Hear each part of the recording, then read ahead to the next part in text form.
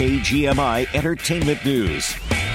It's the biggest news in the entertainment world right now. Taylor Swift is planning on taking her brand new music out on the road. CBS's Deborah Rodriguez. Goodbye, goodbye, goodbye. With her latest album, Midnight, soaring to new heights, Taylor Swift is going on tour for the first time in 5 years. She'll hit the road in March at stadiums across the U.S.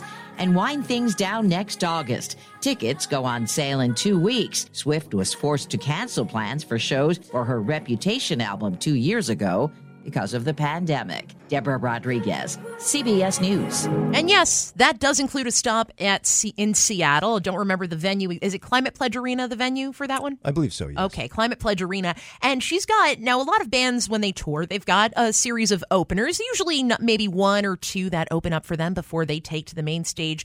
If I'm counting correctly, she's got 9 openers for her U.S. tour. Is that sounds about right? Wow, sounds great. Yeah, that's going to be a great tour. I was listening to this new Taylor Swift album last night. It's quite good. Yeah. I was actually struck by it. If you like the music of the 80s, you like that sound, you're really going to like this one. It actually reminded me of another band that I really like, who's actually touring with Taylor Swift on this tour, called Haim from Los Angeles.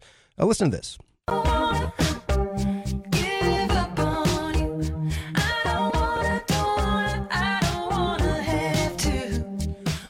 Right, yeah, great stuff. So that's off Haim's album, Women in Music Part 3. It's been floating around for a couple of years. It seems to have gotten in Taylor Swift's head because it sounds a lot like Taylor Swift's new album there.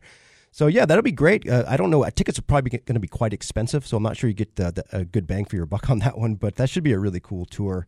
It should be. It sounds a lot like it gives me listening to that little clip of Haim. It sounds a lot like 80s Madonna, like her toned down stuff that she had out in the 80s. So if you're a fan of that, obviously the new album has a lot of 80s reminiscent sound, including the album cover, which I remember we talked about when her album first got released. It looks like one of those VHS covers. For sure. Think 80s music with a little more moody, kind of mellow kind of vibe to undertones. It. Yeah, absolutely. cool. A lot of hidden meanings as well in her lyrics, which, I mean, if you're inclined, if you're one of them Swiftie fans, as you're called, you might want to look into those if you haven't already. Moving from T Swift to tea, inflation has hit that cherished British tradition, a nice cup of tea. CBS's Vicky Barker.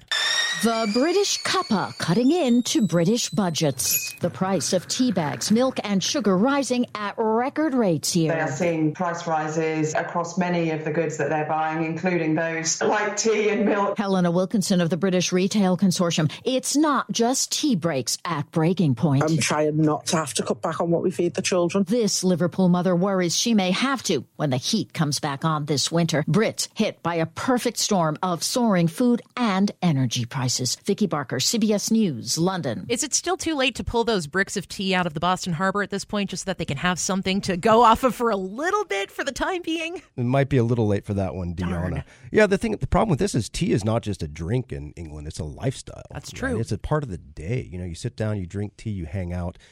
Here in Whatcom County, though, it's all about coffee, right? And believe it or not, it's still really easy to go down to your hometown shop and get a cup of coffee. Yeah, we'll see. Maybe eventually those coffee prices will spike here and we'll have the same problems they're having across the pond, but I don't think so. I'm not looking forward to whenever that happens. Mark Skolton's got sports coming up next.